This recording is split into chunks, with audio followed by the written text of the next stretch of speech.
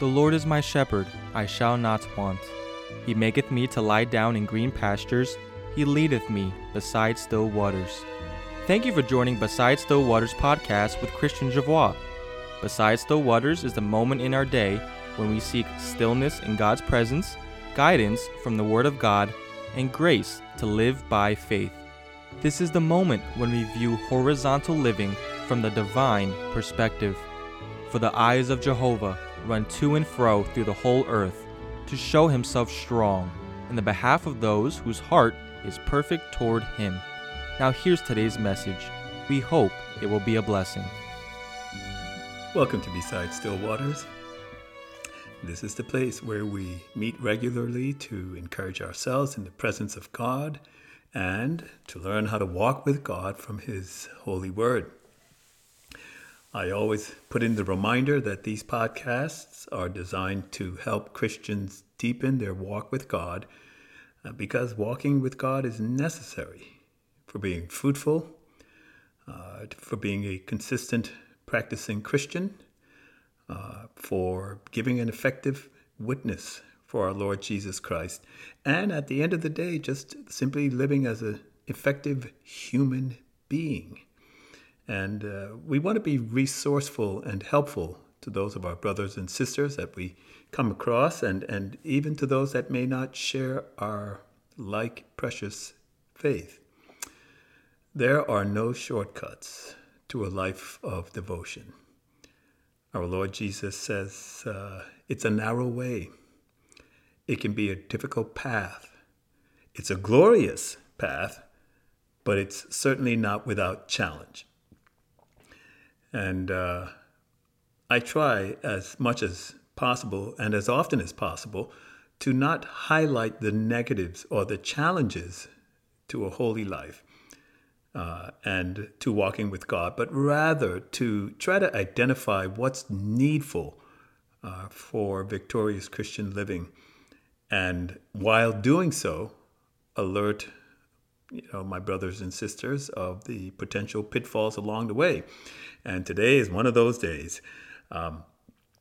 As is often the case, you might find in my podcast, I don't use a lot of non-biblical examples for illustration purposes because I'm convinced that the men and women who are identified by the Spirit of God to put in this sacred book, that these are the most viable proofs that the walk of faith does work, that it is possible to live in a fallen cosmos and live effectively as a Christian, because others, our predecessors and the prophets and holy men and women who walked with God did so, and we have before us their challenges, their successes, and in some cases their failures. And so today we're going to ask ourselves, of course, the key question, why? Why did, in this case, Jehoshaphat, that's going to be our person of the day, why did he succeed? Why did he encounter challenges that caused him to stumble along the way and extract the elements that were germane to his success, and we can duplicate that?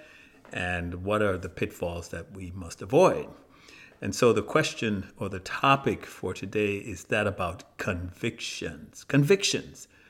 I'm sure you've heard that word bantered around quite a bit. People having convictions about a lot of subject matter in today's media space and social space. There are people having convictions about a host of topics. And there are just two things I really want to extract about convictions. Convictions have a pushing quality and a pulling quality.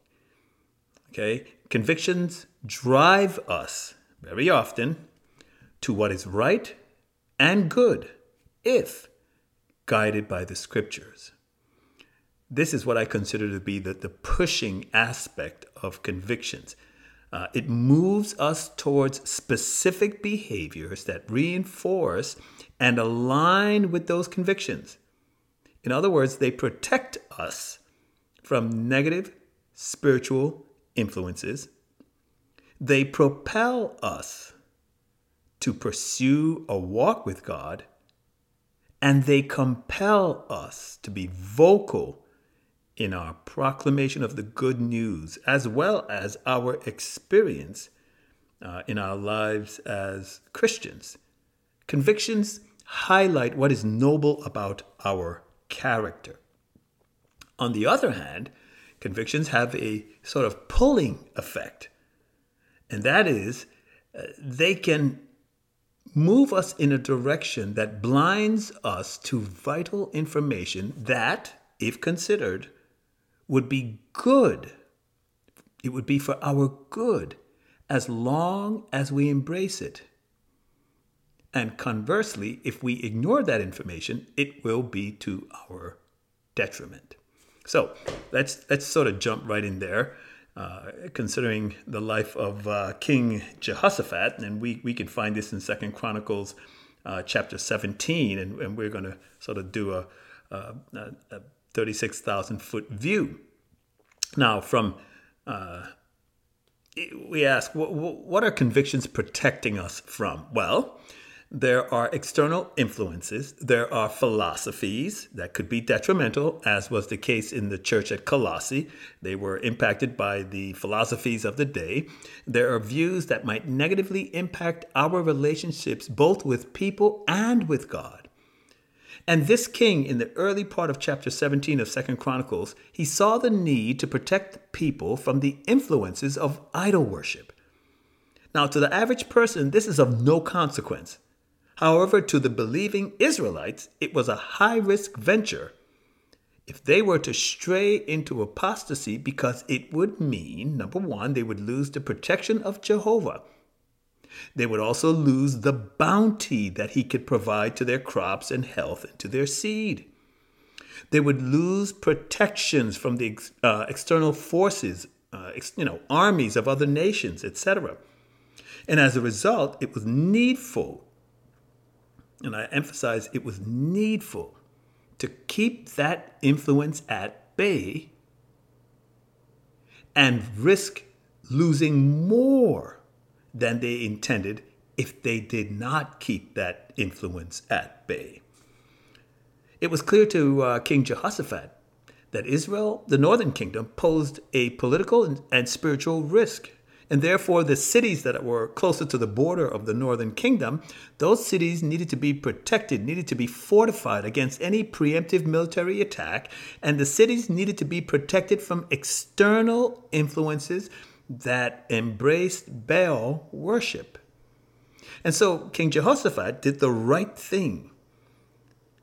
And he had as his example his father's rule, his Asa, and the actions to cleanse Judah and Benjamin from all polytheistic idol worship influence. And so in this case, his convictions drove him to do what was in the best interest of the people he served. And so it tells us that politically, just as he did politically, I should say, we ought to, in our modern day cultures, elect people that share our values, not only economically, but morally and spiritually, if at all possible. And the scriptures tells us that he strengthened himself against Israel. And he placed forces in all the fortified cities of Judah and set garrisons in the land of Judah and in the cities of Ephraim. And these are the same cities that his father had taken. His convictions about idol worship and the combative nature of the northern tribes were compelling reasons to fortify the borders. But most importantly, as with Jehoshaphat, so too with us. Our convictions tells us more about the people who will position themselves as an adversary to what we believe. And so we must be mindful that their convictions differ from our convictions. And that disparity means that there will never be alignment. More to come on that point later on when we see the pulling effect of convictions. And this has been a grave mistake that many in the faith have made. They assume that because they have strong convictions about a particular doctrine or practice or perspective, that this strength becomes a barrier from external influence. And that's not always the case. Convictions have the power, secondly, to propel. It gives the believer an objective with which to strive after. Something that is bigger than you and me. Something that is able to propel us. There is a song, I'm not a singer, so I'm not going to sing it. But the songwriter in his poetry says, I'm pressing on the upward way. New heights I'm gaining every day. Still praying as I onward bound, Lord, plant my feet on higher ground. And the writer to this song was really looking beyond himself. And so faith in God and a pursuit of a walk with God has very practical benefits. Jehoshaphat had the benefit of examining David's life. These kings kept records of their walk with God, their experiences during their rule, and so forth, both the successes and the failures. And Jehoshaphat had a clear backdrop of the benefit of walking with God. He could see this in the life of Abraham and the patriarchs right through to the predecessor kings, including his father. Convictions gives us fuel for pursuing that walk with God. Why? Because we have proof that there are tangible benefits, not necessarily health and wealth, but we look at these men and they were able to touch the invisible God, so to speak. We're also told in the first 3 verses of 2 Chronicles 17, especially the 3rd verse, that Jehovah was with him because he walked in the first ways of his father David. So what made David extraordinary?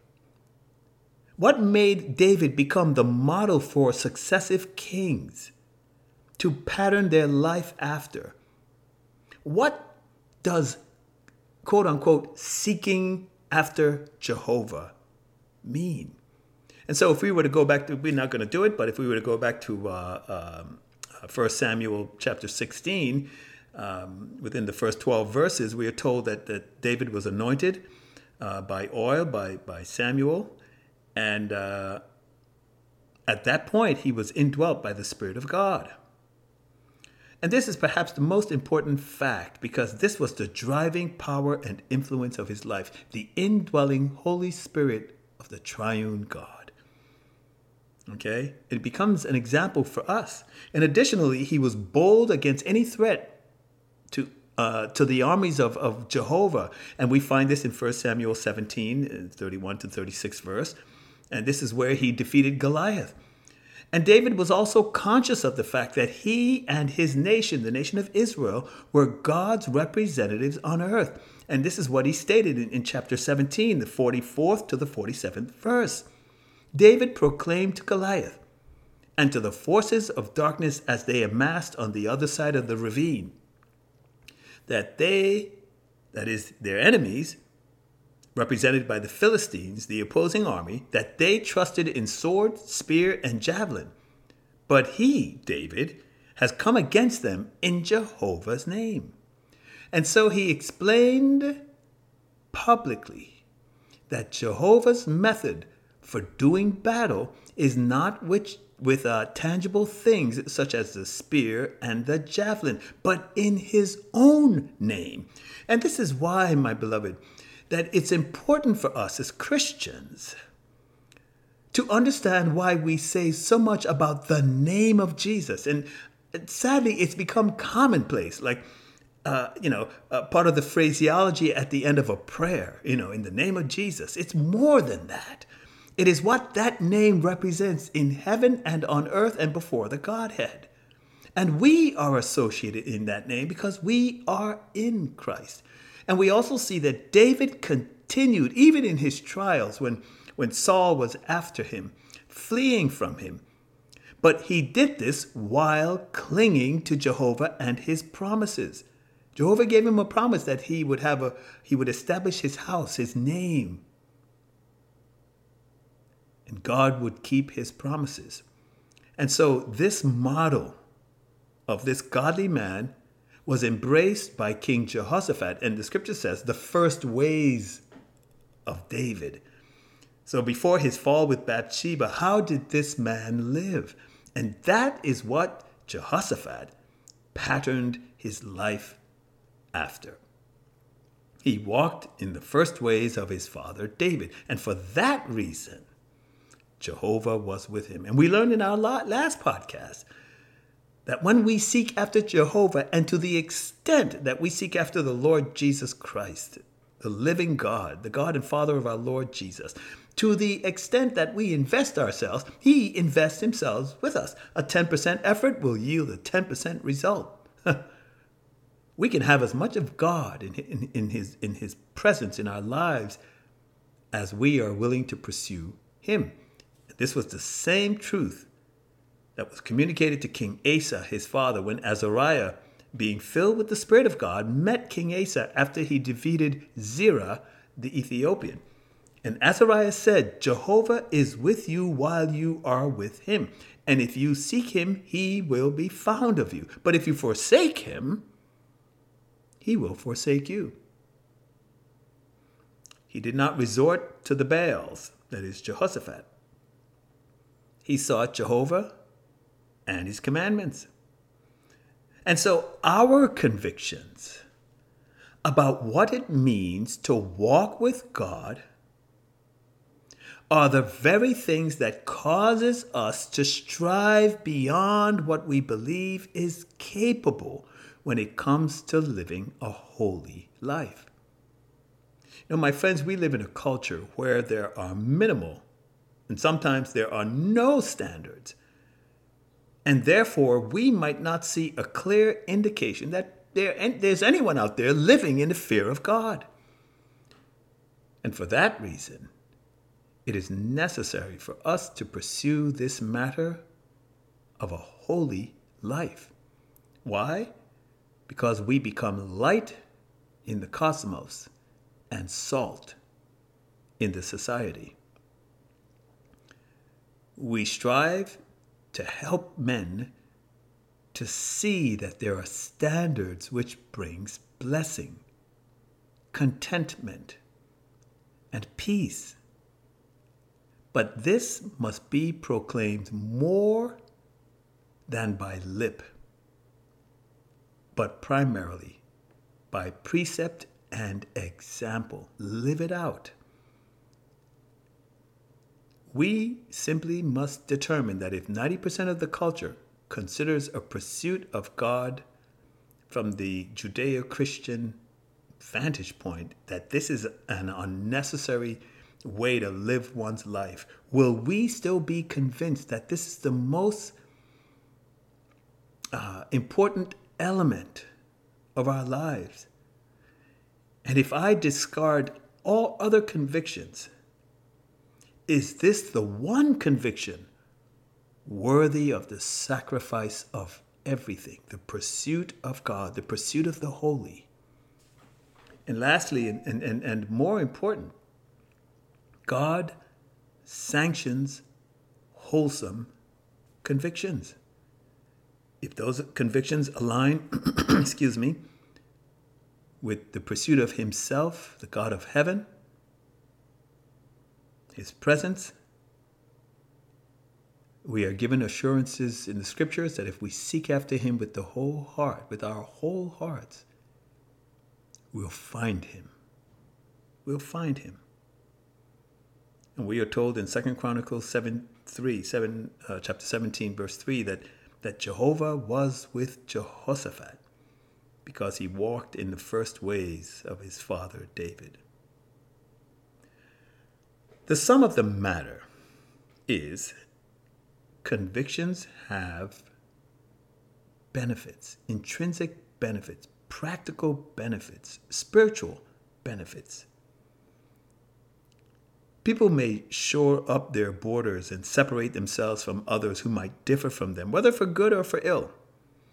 But in this case, the protections were for good. And when it comes to a knowledge of God, most people don't want it bad enough. They want wealth, and wealth is a good thing. And they want health, and health is a good thing. And they want the accoutrements of the spiritual life and peace of mind and so forth and so on. But at the end of the day, the primary pursuit is for the Christian to seek to walk with God. And God has promised us that if we invest the minimum expenditure to find him, we will yield the minimum result. But if we expend a maximum effort, the results of the presence of God will be well worth it. It's an all or nothing proposition. And as was mentioned again in our last podcast, that if you want the knowledge of the living God, it is going to be yours to the extent that you are willing to invest yourself. And King Jehoshaphat, prior to his aligning himself with King Ahab of the northern kingdom, and we'll learn about that shortly, it was clear that he wanted Jehovah's approval of his decisions, his convictions, his choices that he made to protect the people from the moral ills of the northern tribes. And we see that God blessed him and enlarged him. And then thirdly, on the positive side, convictions have the power to proclaim. Okay, this king, King Jehoshaphat, did what his predecessors did not do, which is to be immersed in the law of Jehovah. And he did something that I thought was forward thinking for his day, and we certainly should take note of it, those of you who are in positions of leadership among the body of believers scattered throughout the world. He enlisted and engaged able men to teach the people, because in doing so, he extends his influence and causes his leadership to be more effective, because the people whom he serves would ultimately share his values, his convictions. And this is a second critical point. Key men not only took the law of Jehovah with them, but they taught the law of Jehovah throughout all Judah. We find this in 2 Chronicles 17:9. And they did so in the cities where the people were congregated and the countryside. And we are told that they went through all the cities of Judah and taught among the people. And King Jehoshaphat identified men who shared his values. This is important for anyone that's a leader, male or female. Okay?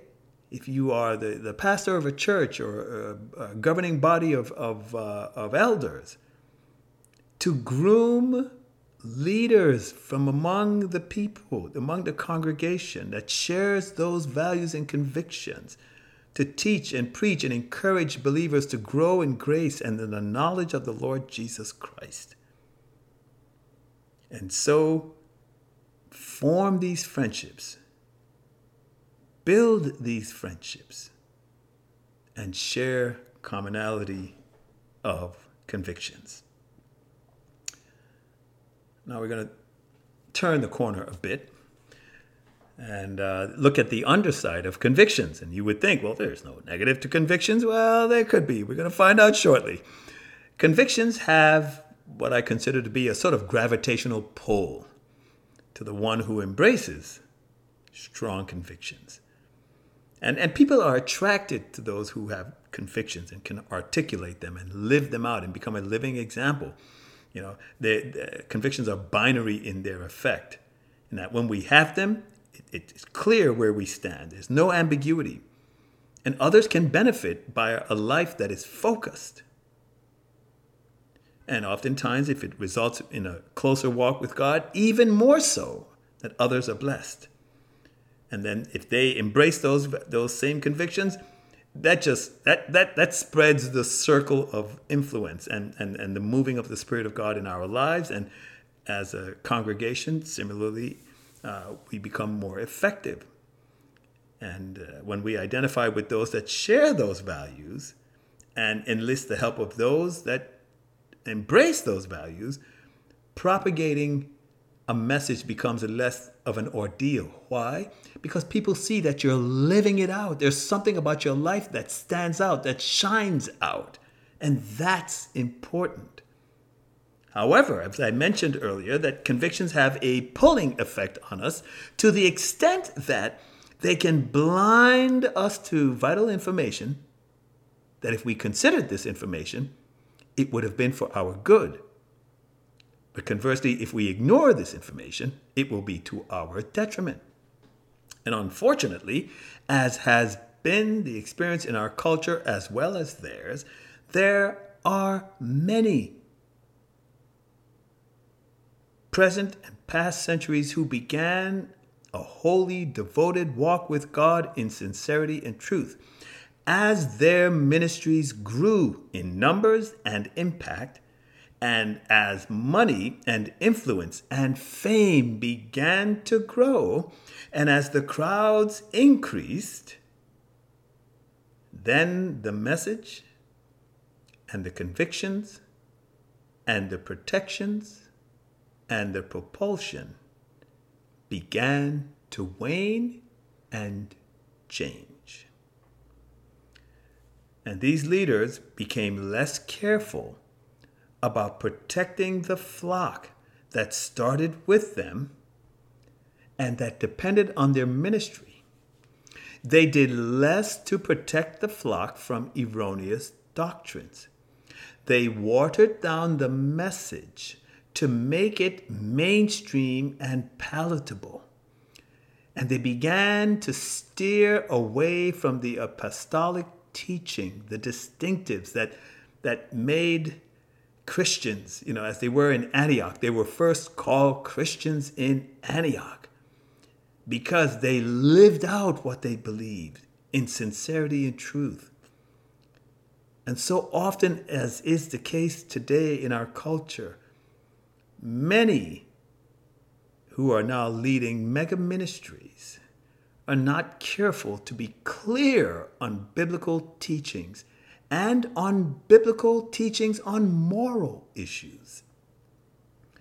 They are not careful to preserve the propulsion towards God because they begin to advocate less and less the criticality of a holy life, without which, we are told in Hebrews, no man will see God. Without holiness, you won't see God. You will not have the experience of God in your life if your values and your convictions do not align with God's values and God's convictions.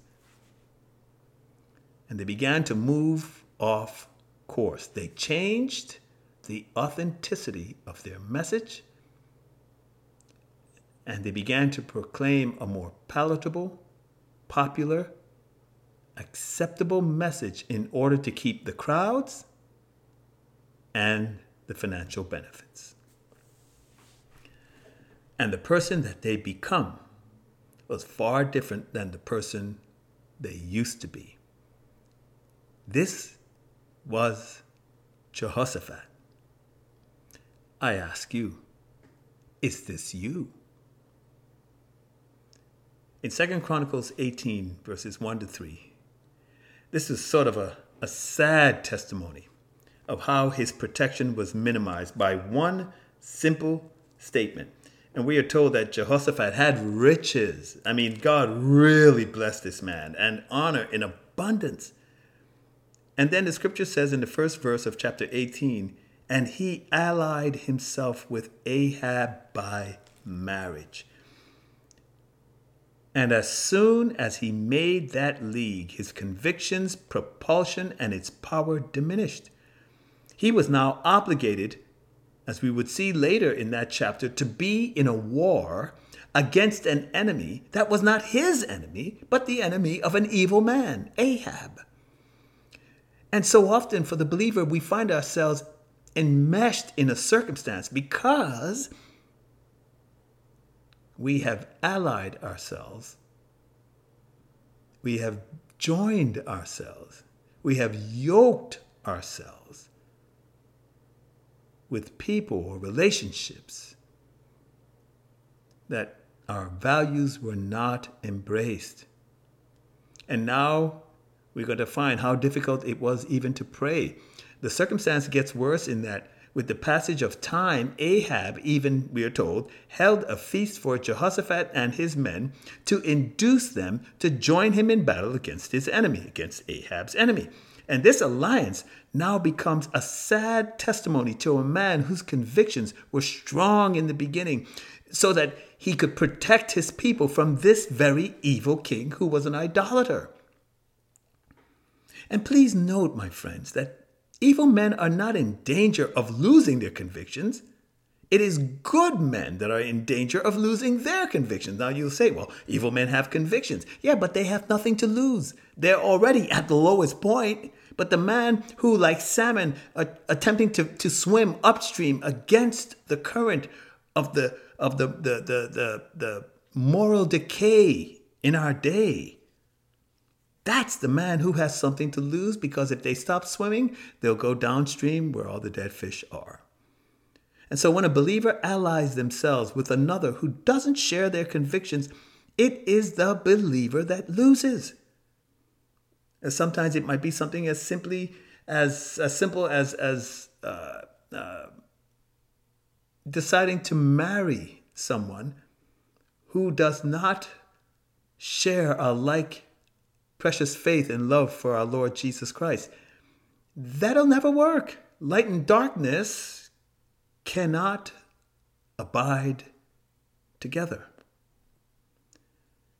And what happens to the believer is that they lose their distinctive character, they lose a closer walk with God, and they risk, above all else, not having answers to prayer.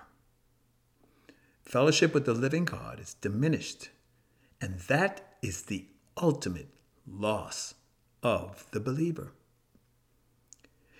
Ahab went so far as to say, you and I, that is he and Jehoshaphat, are equal, and your people are as my people.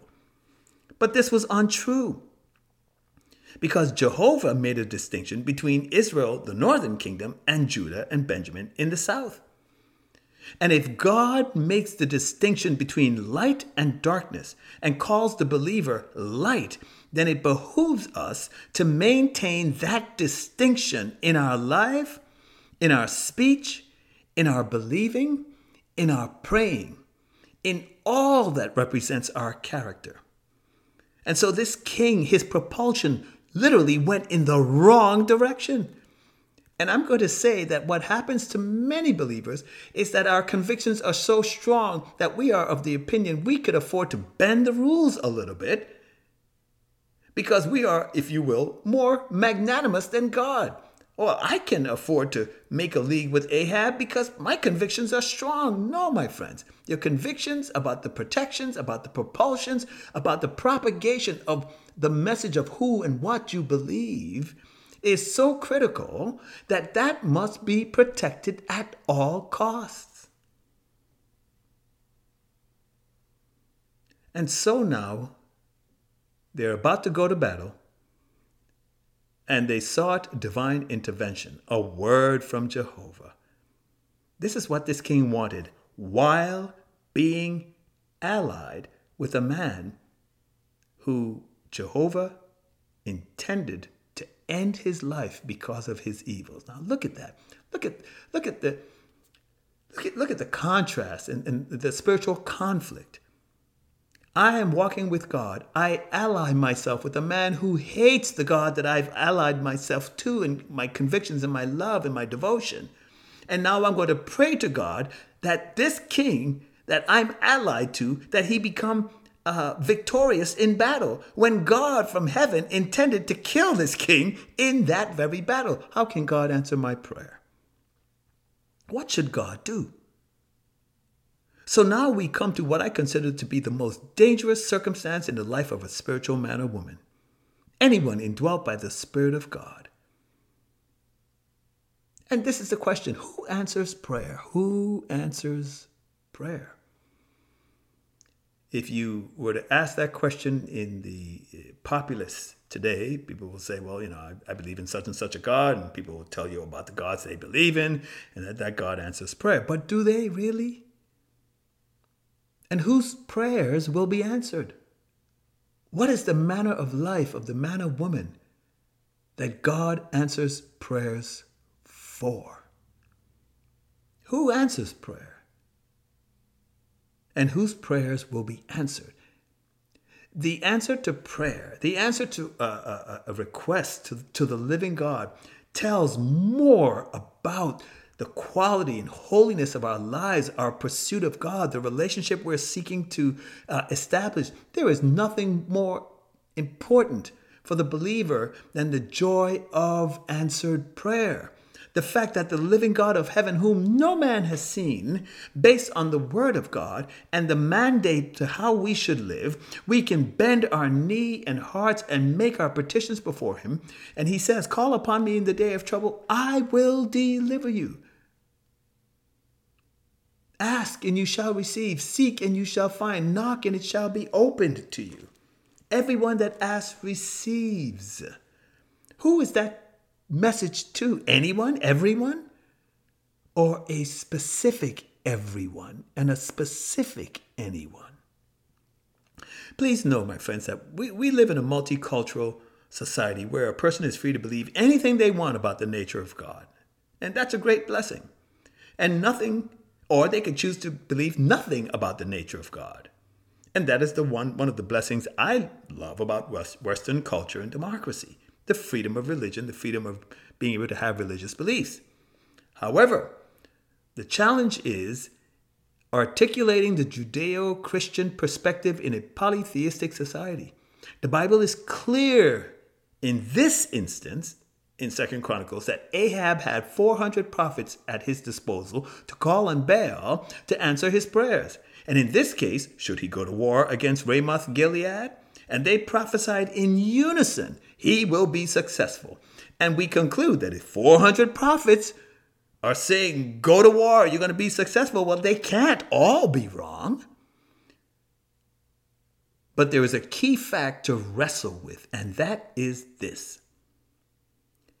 The God they served cannot foresee the future, nor do those gods have power to deliver and to respond on behalf of their devotees. And that was the problem with Baal. This is the moral dilemma for Jehoshaphat, as he allied himself with a man who did not share his spiritual beliefs nor his relationship with Jehovah, and it is clearly evident that in that circumstance there was no commonality in what both men believed about the nature of God. Verse 6 tells us that Jehoshaphat asked this question, is there not a prophet of Jehovah besides, that we might inquire of him? How crazy is this? This man has allied himself with an idol worshiper, a Baal worshiper, and all the evils that spring from that life. In fact, you can read about Ahab's life. Ahab and Jezebel, they were the worst of the worst. And here he is asking this man, can we pray to Jehovah? Do you have one of his prophets here? Of course not. Why would he? He has 400 men who serve Baal. Listen to the response of Ahab. Ahab says, there is yet one man by whom we may inquire of Jehovah, but I hate him. For he prophesies no good concerning me, but always evil. I hate him. And many times in our culture, this is what happens to the Christian. Because we are identifying the evils in our society, it appears that we are hateful. We're always, there's always a rainy day. We're always finding fault. We're always raining on someone's parade, so to speak. And then people hate us because it's like, you don't have anything good to say. But in reality, this one prophet was trying to tell this evil king, what you're doing is wrong. And so this apostate king has literally displayed his heart before Jehoshaphat, who should have known right at that point, this is a bad idea. This is a bad idea. This apostate king not only does not call upon Jehovah, but does not have a relationship with Jehovah, and only wants a message that aligns with his personal values and not the reverse. That is, he doesn't want to align himself with the values of the living God, with the values of a holy God. And he hates the very man that tells him otherwise. This one prophet is the representation of Jehovah on the earth, the prophet Micah. And if someone hates what you love with respect to your relationship with God, there can never be a healthy spiritual alliance. It's impossible. But the circumstance gets worse. And Micah gives an extraordinary revelation of a conversation between God and the spirit beings that were before his throne. And Jehovah asked this in verses 18 to 22. This is fascinating. Who shall entice Ahab, king of Israel, that he may go up and fall at Ramoth Gilead? And there came forth a spirit and stood before Jehovah and said, I will entice him. And Jehovah said to him, well, with what? And he said, I will go forth and will be a lying spirit in the mouth of all his prophets. And he said, you shall entice him and succeed. Go forth and do so. So one of the key points of this dialogue in heaven is that it took one spirit, I tell you, to deceive 400 men and make them give one message in unison in order for one man to fall. And here's the takeaway. Because a message is popular, or just because the message is touted by many that we might admire in our society, doesn't mean that the message is authentic and approved of God. We are told to study to show ourselves approved of God, a workman that needs not to be ashamed, rightly dividing the word of truth.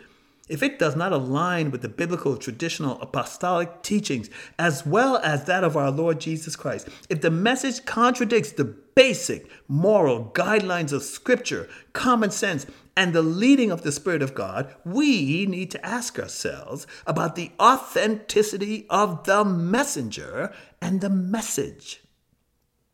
Is it holy? Is it from God? Does it propagate holy living such that we would be heard of God? Does it align with both the Old and New Testament covenant teachings concerning spirituality, fellowship with God, moral, clean living? And so this decision to fight the wars of an evil man and ally himself with an evil man almost cost Jehoshaphat his life, and it resulted in a rebuke upon his return from that military campaign. We are told in 2 Chronicles 19, first 3 verses, that upon his return, Hanani the seer went out to meet him and said to King Jehoshaphat, should you help the ungodly and love them that hate Jehovah? Therefore wrath is upon you from Jehovah. God hated what this man did, even though his convictions initially were clear and crisp and in line with God's values. And so, my friends, how can I have a valid, authentic message when I don't have the sanctioning and approval of the Spirit of God in terms of the choices I've made? Whose lifestyle may be contrary to the calling of the Christian? And expect that if my lifestyle is contrary to that calling, how can I have God's blessing? How can I be blessed if I'm not aligned with God's values? And so we can establish good convictions. It's a good thing to have strong biblical spiritual convictions because it takes us in a positive direction. But we need to be mindful that while going in that direction, we are at risk because we might think ourselves to be exempt from the consequences of making bad decisions. And so, my prayer today is that we all may be careful to be sensitive in our walk with God as He leads us, as we always say, beside still waters. This is the objective of our life, and that is to align my convictions, my passions, my pursuit of God, that it aligns with the principles of His holy word. May God bless us as we seek to establish good, godly, holy convictions. In the Lord Jesus' name. Thank you for joining Beside Still Waters podcast with Christian Javois. Beside Still Waters is the quiet moment in the stillness of God's presence to receive guidance, light, and grace to live by faith. I hope you've been helped and encouraged to press on living for the glory of God. It has been a pleasure and a privilege to connect with you on this podcast. To stay connected, please follow Christian Javois on Facebook, Twitter, and Instagram. Thanks for tuning in, and we will see you on the next podcast of Beside Still Waters.